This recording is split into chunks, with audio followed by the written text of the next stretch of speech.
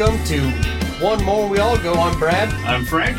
And I'm Mike. Hey, Mike, we should say that Mike is not in studio with us. This is our first, we don't have our guest in here with us. A lot of firsts today. We've got a white-collar worker from way down in Tulsa, Oklahoma. So, Mike, why don't you tell the world, our 7 listeners in Belgium, what you do for a living? Well, I own a private charter company. We specialize in aircraft charter operations, primarily 4-passenger to 14-passenger operations, flying all over the U.S. and really, frankly, worldwide. And then the separate line of business that we do is aircraft sales, so buying and selling planes for our clients and buying them for ourselves and flipping them for a profit, as well as aircraft maintenance. So that's really kind of an overview of what I do. So thanks for your time today. You sound way more important in life than to sit down and chat with us two yahoos.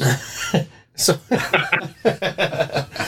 don't you also, Mike, don't you manage planes for people where if they own them, then you'll make sure they have a pilot and they're up to date on their records and all of that stuff? Is that part of your line of work, or am I out of line saying that? No, that's exactly right. We own about half of our fleet and we manage the other half. So Okay. The owned portion is pretty simple to understand, but the managed concept is, wealthy individuals and big corporations have a need to own an airplane to further their business operations, but they don't know the first thing about operating them, maintaining them, and all the stuff that goes along with it. So they'll engage a company like us to manage the airplane for them, and we ensure that it's done in a safe manner, that the airplanes are maintained as they should be. And so that is kind of the makeup of the fleet. So you would line up the staff and the pilots and any stewardess or anything like that if they needed it, correct? Exactly. Their focus is on building their business and doing what's made them wealthy enough to be able to afford an airplane, and they don't want to focus on the ins and outs of all the things that go along with operating an airplane, and that's where we step in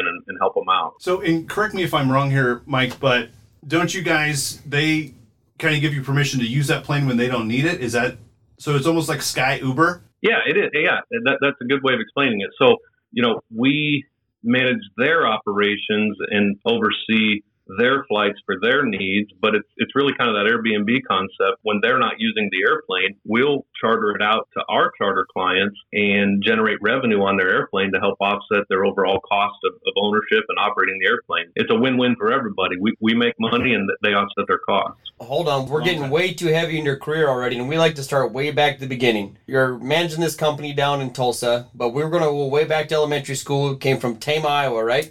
Toledo, Iowa. Okay. How dare you? Tama is their arch. Interview's rival. over. Yep, he hung up. Sorry, guys. But so we're going to start over there. You went up to school. Tell us about your brothers, sisters, family. I know them a little bit. Let's hear your side of the story for what went down in Toledo, Iowa back in the 80s. Yeah, sure. I grew up in a small town, Iowa, 2,500 total people in the Toledo area, neighbored very closely by Tama, and it also has about 2,500 total people in the town. So a total of about 5,000. I think I graduated in a class of about 100 kids. My family is, obviously my parents as well as my sister, who has several names, Chrissy, Wilma, Christine, and then I have an older brother, Bob, and both of them reside in the Iowa City area today. So why do you hate them and the rest of your family enough to have to move all the way to Tulsa? Funny, I always thought that I would live in Iowa my whole life. And somewhere along the line, I got into aviation, and I received a card in the mail about a school here in Tulsa, Oklahoma that would teach you how to fly. And that was the career path that I wanted to go down. And at the time, I really enjoyed the idea of moving away and experiencing a big city and so on and so forth. And so that's what I did. I came down here and learned how to fly. It took me a couple years and eventually taught at that school. I became a flight instructor and taught folks how to fly. I just really, really enjoyed it here. So shortly after graduating college, I got my first real flying job out of Detroit, Michigan, flying freight and air ambulance and passenger operations in Learjets. And we were there about 2 years. And my wife, or she's girlfriend at the time, but my wife, Bridget, said, it's been 2 winters and it's time to go home. And we looked for a company here in Oklahoma that I could get on board with, and was lucky enough to get on with them back in the day. And I've been with that company ever since, coming up on 16 years now. Well, I have another question for you that kind of goes back to right before that period, but how the three of us met. I would like to hear your side of the story, because I remember vividly our girlfriends were roommates, and then your girlfriend and Frank's girlfriend were workmates. And so, but yeah, put your side of the story out there for the world of how we all came together to meet. So So I moved to Oklahoma to go to college, as we talked about. And my sister, my younger sister, is a year behind me. And she came down here to visit on spring break or something while she was still in high school. And she said, I really like this area. I think I want to check out schools in the Tulsa area. And so she ended up getting on with TU and did a year there. And her first year at TU, she met this girl named Shiloh. So of the group, I met Shiloh first, and we had a good time, all of us together, that first year that they were here. And they decided to move to Stillwater to go to Oklahoma State University, both Shiloh and my sister Chrissy. And when they got there, I think through Shiloh's job, they met Bridget and Jess. Bridget's my wife, Jess is Brad's wife, of course. And I still remember the day that Brad came into the scene. I didn't see him first. I got a call from my wife who said, Shiloh brought this guy to town who is absolutely hilarious.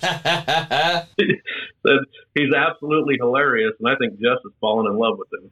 And then I came the next day and met you at the trailer. Well, I think I told the story earlier, but I was determined I was going to marry one of those girls, and Jess was the lucky one. And she tells a different story. She's like, I told Shiloh she better get him out of here right away. But she was putting the vibe out there. She was feeling me. Oh, obviously. Right. I think the first time I met Mike, gosh, I don't know. I have a memory of meeting your wife for the first time where she just came in and jumped on top of me while I was asleep. And yeah. And that was, she's not real good at first impressions, Mike. I don't know how you guys ended up together, but. Well, yeah, because they were roommates and they partied pretty hard, and Mike and I were there conservative, and so we're there trying to read scripture and learn things about God, and the girls just wanted to party the whole time, but we were able to power through, and, we live with their sins. Yeah. You're just working to make them better ladies. Right. I knew it. So then you're in Oklahoma, you're at college, you get out, did you teach right after college, or did you get into the commercial world and then come back to college to teach? It was right out of college, and that's a normal progression for a pilot. They'll learn how to fly first, and you amass 250 hours, 300 hours of total flying time through your instruction, and then you really have a decision to make whether you're going to go into commercial, traditional commercial aviation or flight instruct. And just depending on the cycle of the economy and the hiring, how easy it is to get a job at that time or whatnot, really kind of guides your career path. If the industry is really hurting for pilots, they'll accept a lower, total time before they'll hire you. If the hiring market is not hurting for pilots, then they'll require a lot more time for you to get hired on in commercial type operations. And where I came in was not long after September 11th. So there was a ton more pilots than there were jobs. So I went down the flight instructor path, and they taught me in college how to be an instructor. And so, immediately after college, for the first 2 years, I instructed pilots. And I got to tell you, that's probably one of I really enjoy what I do now, but flight instruction was a lot of fun. It was fun to teach a difficult concept to students who maybe are struggling to understand how to fly exactly how they should, and just keep working with them. And then eventually when it clicks and that light bulb goes off and they got it, it's good for them and it's rewarding for me. As a flight instructor, you write your own schedule. I really enjoyed it. That was a part of my career that I really enjoyed. The money isn't good, but... So Brad would be the only one of the three of us who didn't teach at the school he went to.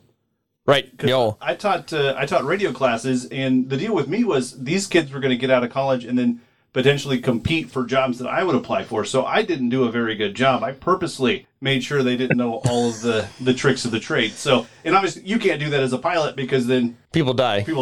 Yeah. Yeah. Oh, that's hilarious. So when you were starting out flying, did you enjoy flying people, freight, big jets, small jets? Did it make a difference to you? What did you enjoy doing better that kept you going?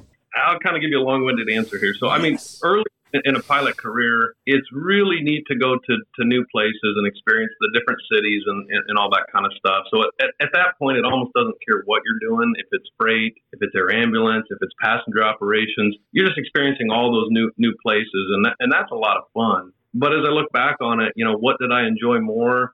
Each line is different, and there's things I like about each one of them, right? So freight you load the packages on the back of the airplane and you go, and you don't get any input from what's sitting behind you in the back of the airplane. You just fly and you do your thing. Right. Passengers, you have to take care of the client. So there's that customer service kind of element, anticipating what it is they're going to want to drink and making sure that you have it on the airplane, and that kind of human interaction piece that some people enjoy and some people don't. But for me, what was the most rewarding back in my flying days, looking back on it, was the air ambulance piece. And those are tough missions. When there's a need, it's usually on the backside of the clock. It's middle of the night kind of stuff. And so it's tough flying because of that. But then it's also, the reason you're flying is because somebody is not well. Right. They've had an accident or something. And the most rewarding part of that is you're taking them, somewhere where they can get the help that they need. But I've seen some pretty just unfortunate situations in the past that, again, looking back, you can be proud that you helped them out, but just some really tragic scenarios. Right. And So did you ever have to haul like organs for a transplant? Like at some point you're like, hey, I think we're hauling ass. You've been sitting on that one? I have.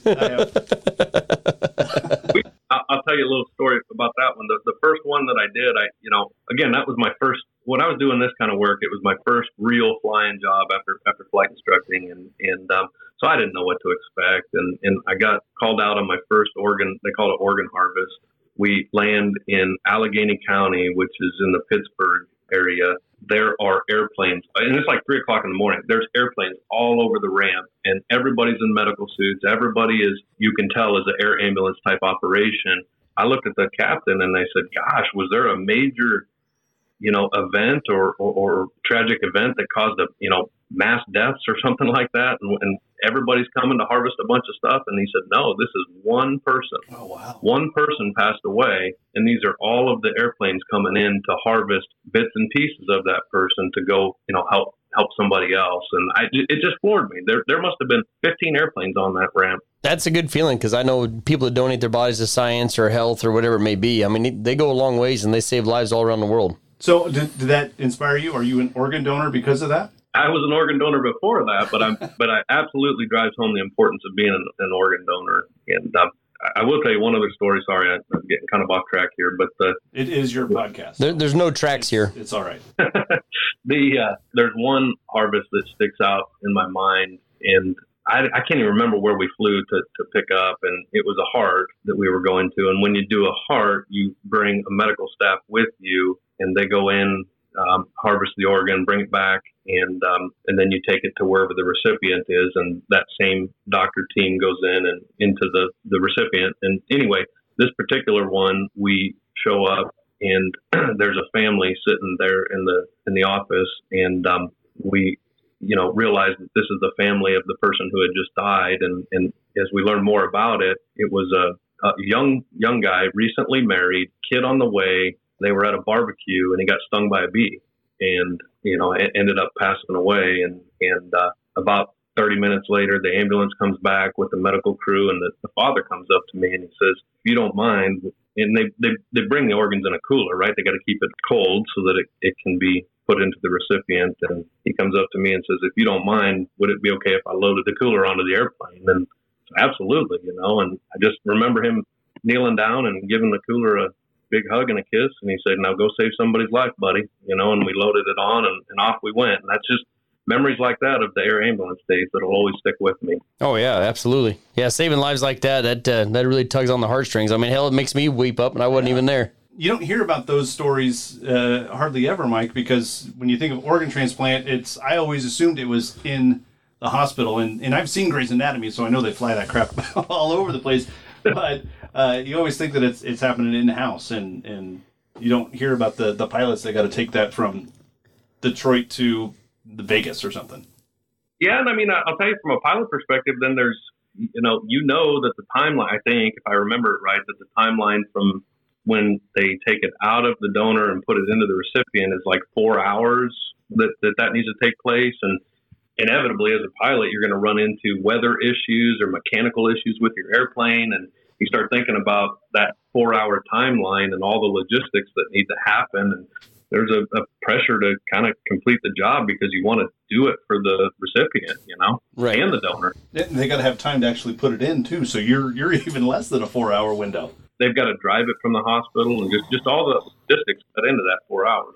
So one of the stories that came to mind for me, I remember when you were flying charter for a while, you flew one of the comedians, and if I remember right, didn't he give you a hard time on one of his shows? Because if I remember right, didn't you sometimes go to a show with the fella? Like you'd go to a show and then fly him back home afterwards? Yeah, there's been a number of celebrities in the past that I can remember flying, and from time to time we would get to go to the shows, and I'm trying to remember a specific time where he was giving me a hard time. Well, there was one that thought about because I'm 40 years old now, and I still look like I'm 25. But anyway, I was 20. I know. Yeah, that is 25. I looked like I was 15, and they'd always razz me and say, "Can I look at your driver's license? Make sure you're old enough to fly this airplane," kind of stuff. Right. So there was rib me that way. But. Well, if I remember right, the one I was thinking was training wheels on the planes. I had to get my pilot out there with to tighten his training wheels up or something like that. So, and I guess I've never actually heard the story from you, but my wife tells me this story. So there was a time where the charter business was kind of in a lull, and you worked at the company. I think it's still the company that you work for now, and they had to lay you off, but you were certified in a certain plane, and a big time celebrity actually got your job back, and that kind of kicked you up to where you are now. Yeah, that's it. I mean, so it was 2009 timeframe, right after the housing crisis, and the downturn in the economy really impacted our business significantly. And I was lowest man on the totem pole kind of thing, and I was laid off. As it turns out, it ended up only being for several months. But you're right, we landed with a pretty famous person that brought that to us, and it was the start of me getting my job back. And so anyway, but I would also tell you in that time frame when I was laid off, we took a trip. We took a cruise with Brad and Jess. Yeah, you remember that? Oh yeah, well, a little bit of it. So this guy doesn't have a job, and he's going on cruises. Right, he had good credit though. Oh, okay, good. It was one of those deals we've been planning for it for I don't know how many months, 6 months or something like that. And you see where the economy's going. You know it's not going well. You realize you're probably going to be laid off and whatnot. And we got this cruise coming up. It's already paid for. So we said, well, what do you think we ought to do? We said, well, we ought to go on the cruise. And it was a blast. We had a ton of fun. Brad, you might remember we went out. We were at the hotel before we got onto the cruise. Yep. And girls have been all of us. We started our day early in the pool. Right. Enjoying some beers all day long and whatnot. And we got hungry. And so they sent Brad and I to the store to go get some food or whatnot, and we came back looked like a couple of college kids with all sorts of crazy different we had the ping pong on the string and cowboy hats and all kinds of stuff. And you brought a full watermelon back. Right, and I remember we had the sweetest little cab driver. She's the nicest lady and when we got back, like you said, we had a watermelon, and I tossed it to Bridget. I said, "Here, hold this," and she let go of her towel to grab the watermelon, and that's what she was wearing. And Mike's, "Oh my God!" and he had to cover her up in the hallway. But yeah, we had a good time. That was a good cruise. But thankfully, the week before we went on that boat, Mike, you remember they closed the nude deck on top up by the smokestack. Thankfully, they had that closed by the time we got there. That was good news. Yep, thank God. Why was like a ringworm outbreak? Why did I don't know. I don't know. Close the nude section. But I remember that bar tab because as soon as you got out to international waters, they would open the bars up. And if I remember right, the bar limit was 18 years old for kids, which we were all 21 plus at the time. But maybe we had a good time, but they just give you a debit card and you scan your card to pay for drinks, food, whatever on the boat, which all the food was included unless you went to a specialty shop. And nothing had prices on it. Just swipe your card. And then they give you a receipt the last day for how much it is. And they were about $9 a piece. And I think our bar tab for those 3 days was $1,200. That's nice. Yeah, I just said the bar tab at the end of the trip matched the price of the cruise. yeah, it did. If you remember, they didn't actually swipe your card. There was a number on the back of it, like a 4-digit number or whatever. And about the third day, we're sitting on the deck outside the pool, and the same lady who's been coming around for 3 days, we hand her a card, and she's like, "I already know your number." She just wrote it down for beers and walked out. Right. No. Try 997. of all your travels and being a pilot, and now you're some big wig. I can see you're wearing a tuxedo, which is kind of. And a top hat. And it's really, and the monocle really is a bit much. Yeah. A little overdressed. But you're a simple Iowa boy from small town living in the big city. How was that adjustment when you first went to school? I guess would be when you had to make that adjustment. I don't know. I think I was young enough and ambitious enough where it was just a lot of fun. You're meeting friends and having a good time. So I don't really remember the difference. I mean, obviously the traffic and you got to plan for how long it's going to take you to get across town and all that. In Toledo, Iowa, it was 3 minutes you could be across town, So those things probably happened. But, the biggest difference for me as I think about it is, my kids' upbringing is just so much different than my childhood, and growing up in small town Iowa where, in the summer times you would check your bicycle out at 8:00 in the morning and you'd be gone until the street lights came on. And, right. That just doesn't happen anymore. And part of it is the times that we live in, but it's also the bigger town. I mean, Tama Toledo area was 5,000 total people, and the town we live in here is 100 and some thousand, and the major metro area is 1 million people. It's just my kids are going to have and are having a much different childhood than what I remember growing up. But it affords them a lot of opportunities, Mike, that you didn't have in a town of 5,000 people. But I got to know, because your dad is one of my favorite people, and Pattykins, Mike's mom, is an absolutely fantastic human being. But you said you had to check out your bicycle. So did WB have like a rental service? Like you didn't actually have a bicycle as a kid? He just made you rent it out for the day? Inspected it when it came back, make sure no scratches on it. How many miles you put on this son bitch? Those are two of my favorite people in the world too, by the way. But no, nothing like that. Just. But Mike, we've talked a lot about smoking meat, and you've been missing a lot of our big smokes we've done up here because you smoke quite a bit down at your place, right? I do, yeah. I do smoke quite a bit, and I'll tell you what, one of the best barbecues I've ever had was at Jess's graduation party, however many years ago that was, and I don't know who it was or how it worked out, but you had a big smoker out there and smoked a bunch of stuff, and that brisket was the absolute best brisket I've ever had in my life. That was my ex-brother-in-law. I lost him in a divorce. He was from Texas. Oh. He's a real cowboy. You didn't take him in a divorce? Yeah, we tried. The new guy's pretty awesome too, but yeah, I miss him dearly. Yep. But what's his name? Started with an R, didn't it? Yep. Rory. Yep. Yeah, Rory was a good dude. But we've been smoking whole hogs up here. Person, but he could smoke the shit out of a brisket. right. But yeah, we've been smoking whole hogs. You have to come up and have a hog smoke with us one of these days. How do you do that? You put it in a smoker, or do you do the old-fashioned bury it? Well, we've built a concrete pit out of cinder blocks, and then we'll set it on the cinder blocks. We'll go out and skin it. We got a farmer we can go buy it from. We'll skin it and gut pile it, and then we'll put it in a cooler overnight, and we'll bring it back and cook it the next day. But yeah, it's been pretty darn good. And I'd love to come up for one of those.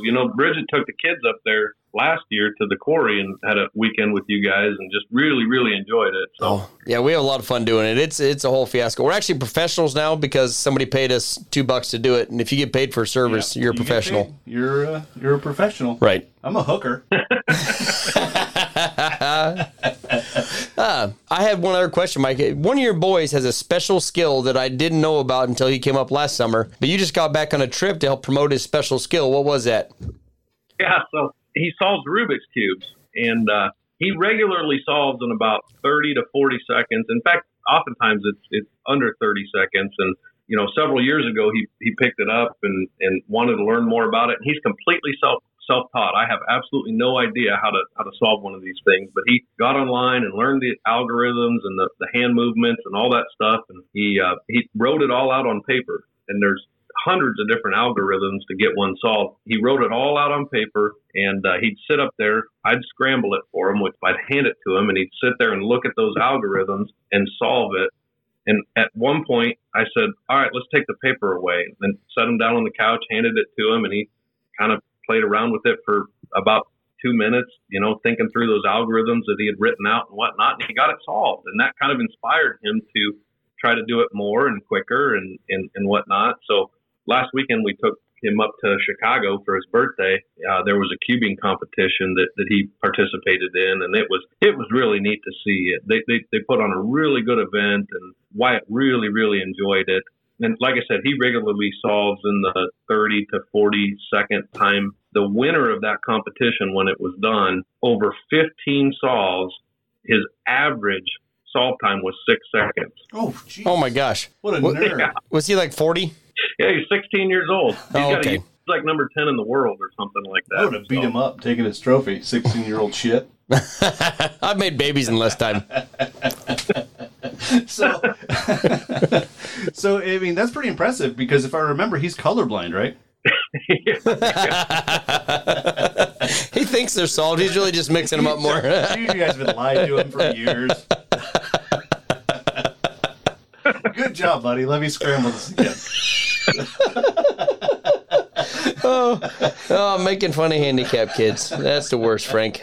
Okay, colorblind is an inconvenience. It's not a handicap. Really, Yeah, I would agree. I would agree. Mike, hot take. Yes. In your line, I guess in his line of work, it absolutely is because if you were colorblind, you couldn't fly, right? Yeah, that's a good point. So, in fact, one of the tests that you do when you get a medical, which is required, a medical evaluation every 6 months or a year, depending on what you're flying, they actually do a colorblind test. And that's something that's really important that you're not colorblind. They do make an exception.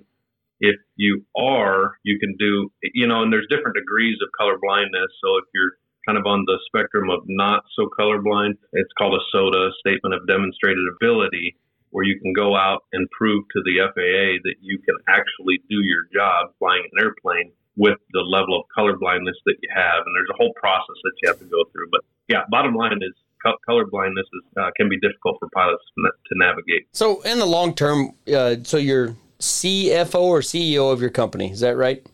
President and CEO. Yeah. Okay. So where would you like to be in another 10 years or in your golden years? I know you're a long ways from it, but you're 40 years old, right? Same age as us. Okay. Where would you like to be in your golden years? Do you want to retire in Tulsa? Do you want to go back to Iowa? You want to live in the mountains, the lakes? What would you like to see happen? He wants to captain a boat. It's hot here in the summer times. I probably don't want a summer here.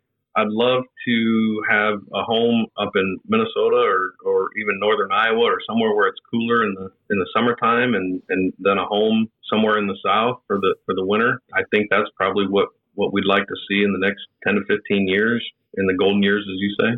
Yeah. Yeah, that's kind of our bucket list. Jess would like to have something on the water somewhere when we get old. How about you, Frank? Well, first of all, I think my golden years are a little bit further off than Mike's. 10 to 15 years will be 50, 55. Oh, yeah. I'm going to die behind one of these microphones. I always tease Shiloh because she hates traffic. And water. She's scared of water. Not really water. She's nervous around water with the girls. Right. We go places they're not familiar with the terrain. She's worried they're going to slip and fall in, which is, I think, a noble concern. But I've always teased Shy that I want to get an RV and then just drive around the country, go see the redwoods. And I've been to the Grand Canyon, but seeing that again, you know, driving up into Canada and down to New Mexico, I think just seeing the country would be fantastic. But she is so against that. She's gonna be worried about gas prices and how much it costs you, as frugal as she is. Oh yeah, she's well, we're gonna have to stop in Albuquerque and get a job for 6 months so we can afford gas. So quit driving down hills, coast down hills. Lay off the throttle, you son of a bitch. Who am I kidding? Because she's gonna drive it. I'm not gonna drive. Right. She's not gonna let me drive that RV.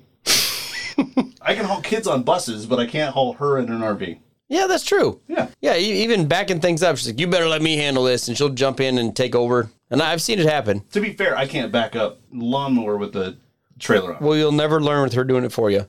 Well, it's kind of nice to have her do that. Mike, who's the best backer upper at your house?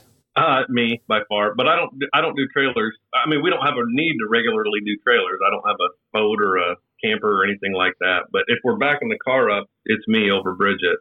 Can't be much different. No. Plain. Didn't your wife back her car into your car one time? Well, yes, she did. However, she backed her car into her car, then she backed her car into my truck. But the one with her car, she drove home, parked her car, got in the other car, and then backed into the one she just parked. And then, out of spite? Well, yeah, I think she was mad. Who parked that there? Son of a bitch. But yeah, I was parked off to the side of our driveway, and she came out of her garage looking on her driver's side, and I was on the passenger side. And yeah, I got a little fender bender out of that deal. And insurance wouldn't cover it because we own both vehicles. Mike, you'll enjoy this story. So last year when I was on Ragbri, which Mike was supposed to come on with me this year, but he wussed out because he's got some fancy job. I was at Ragbri, and Frankie, my 8-year-old, I think he's probably 7 at the time, Brad let her drive the Ranger around his campus there. I'm going to call it campus. Unsuccessfully. And what she did was she ran it into a tree, so Brad had to go back her out of the tree, and he said, you got to steer like this, and here's the brake, and she immediately turned and then rammed into the side of my pickup. She never turned the wheel either time. Just complete right into the side of the pickup. And I wasn't there, so Shai called me on Ragbri and told me, I was like, I got bigger things to worry about. But this winter, I smoked a deer. Yep. And when I smoked the deer, I tried to convince the insurance company that it also dented the side of my box. And they didn't believe me, so it was 2 separate claims. So I had to pay 2 deductibles. Who cares? But when I explained to them what happened, they wanted Brad's number to call and make sure that his side-by-side was okay, because they were going to pay for that if it was damaged at all. Oh, yeah, it smashed the hell out of it. Yeah, that's what I told them, and they're like, screw that guy. It did crack me up, though, back to the beginning of that story. She never turned the wheel an inch either time. She hit the tree and just had a death grip on it, and she was making a smooth left turn, and I pushed her out back to her. All right, hon, you got to steer the wheel like this. And I backed her out. She hit the gas again, just held on the wheel. Blammo. And there was 150 yards on the right side of the truck, but she just kept turning left. Yeah, I'm glad she hit the truck and didn't go into the ditch and get hurt, so. Or she would have hit a cornfield and been fine. I don't know. You seen the price of corn lately? Yeah, right. I don't think I would have been fine with that claim. Do your boys do any driving, any power wheels, anything like that? How's their motor skills? They going to be future pilots, you think? Well, we bought a little Power Wheels for my oldest when he was, 4 years old or something like that. He drove the heck. Those are the worst because they don't have to hit the brake to stop. I think that was Frankie's problem, was she just let off the gas and rolled right into the side of the truck. Buy Wyatt a golf cart and let him go all over Tulsa. I bought an old 1989 Taylor Dunn cart. I don't know if you guys are familiar with those, but it was in terrible shape, and I kind of refurbished it in the garage over several months. And anyway, we drive that around the neighborhood and whatnot. And I recently let Wyatt start driving it, so he's enjoying getting to learn how to drive on that thing. Oh yeah, I think golf carts are probably the best thing to teach kids what to drive. We can't say anything in front of Brad because I think his oldest Caden's been driving a 40-20 since he was 3. not quite 3, but he's been operating farm equipment on his own since he was probably 8. Yeah, I mean to some degree. I mean regularly 12 to 13, but started when he was 8. That's the deal. Is the farm kids, they start way earlier than any of us kids who grew up in the city. Right. Like I couldn't drive a stick shift until I was 42, and I'm 40. Oh, you had the Jetta in high school. I did have the Jetta. I could drive a stick shift. Quick story, side note on that. I don't want to derail Michael's conversation here, but in high school, I took Shiloh on a date in the Jetta, and she's like, "Hey, can I drive?" I was like, "It's a stick shift. Can you drive a stick shift?" Not knowing her upbringing at all. Right. So I took her to the mall parking lot in the city next to us, and she killed it several times. And I'm like, I'm gonna have to get a new clutch in this thing. Turns out she could drive a stick shift since she was like 8. Yep. She was just flirting with me and making me feel like a man. She's like, why don't you put your hand on my leg and show me how to run that clutch? Yeah. All right. Yeah, push it in, let it out slow, girl. So did when you and Bridget started dating, was it just straight hot and heavy like it is now, or did it have a build up to it? How the hell am I supposed to answer that one, Frank? That's what we call a loaded question. Well, so did you think she was pretty when you first saw her? Absolutely. Yeah. Good answer. Good answer. All right. We found our trailer. Right. Well, I remember one weekend because Jess and Bridget lived together, and we were at home in Iowa at my house, and Jess was still paying rent down there. And we came home for the weekend, and Bridget had somebody that would stay in Jess's bed once in a while, a family member. And we got down there, and there was a hole burnt in Jess's pillow where whoever was staying in there had fallen asleep smoking and burnt a hole in Jess's pillow. We're like, what the hell is this? And we asked Bridget, oh, well, so-and-so was in there, must have fallen asleep.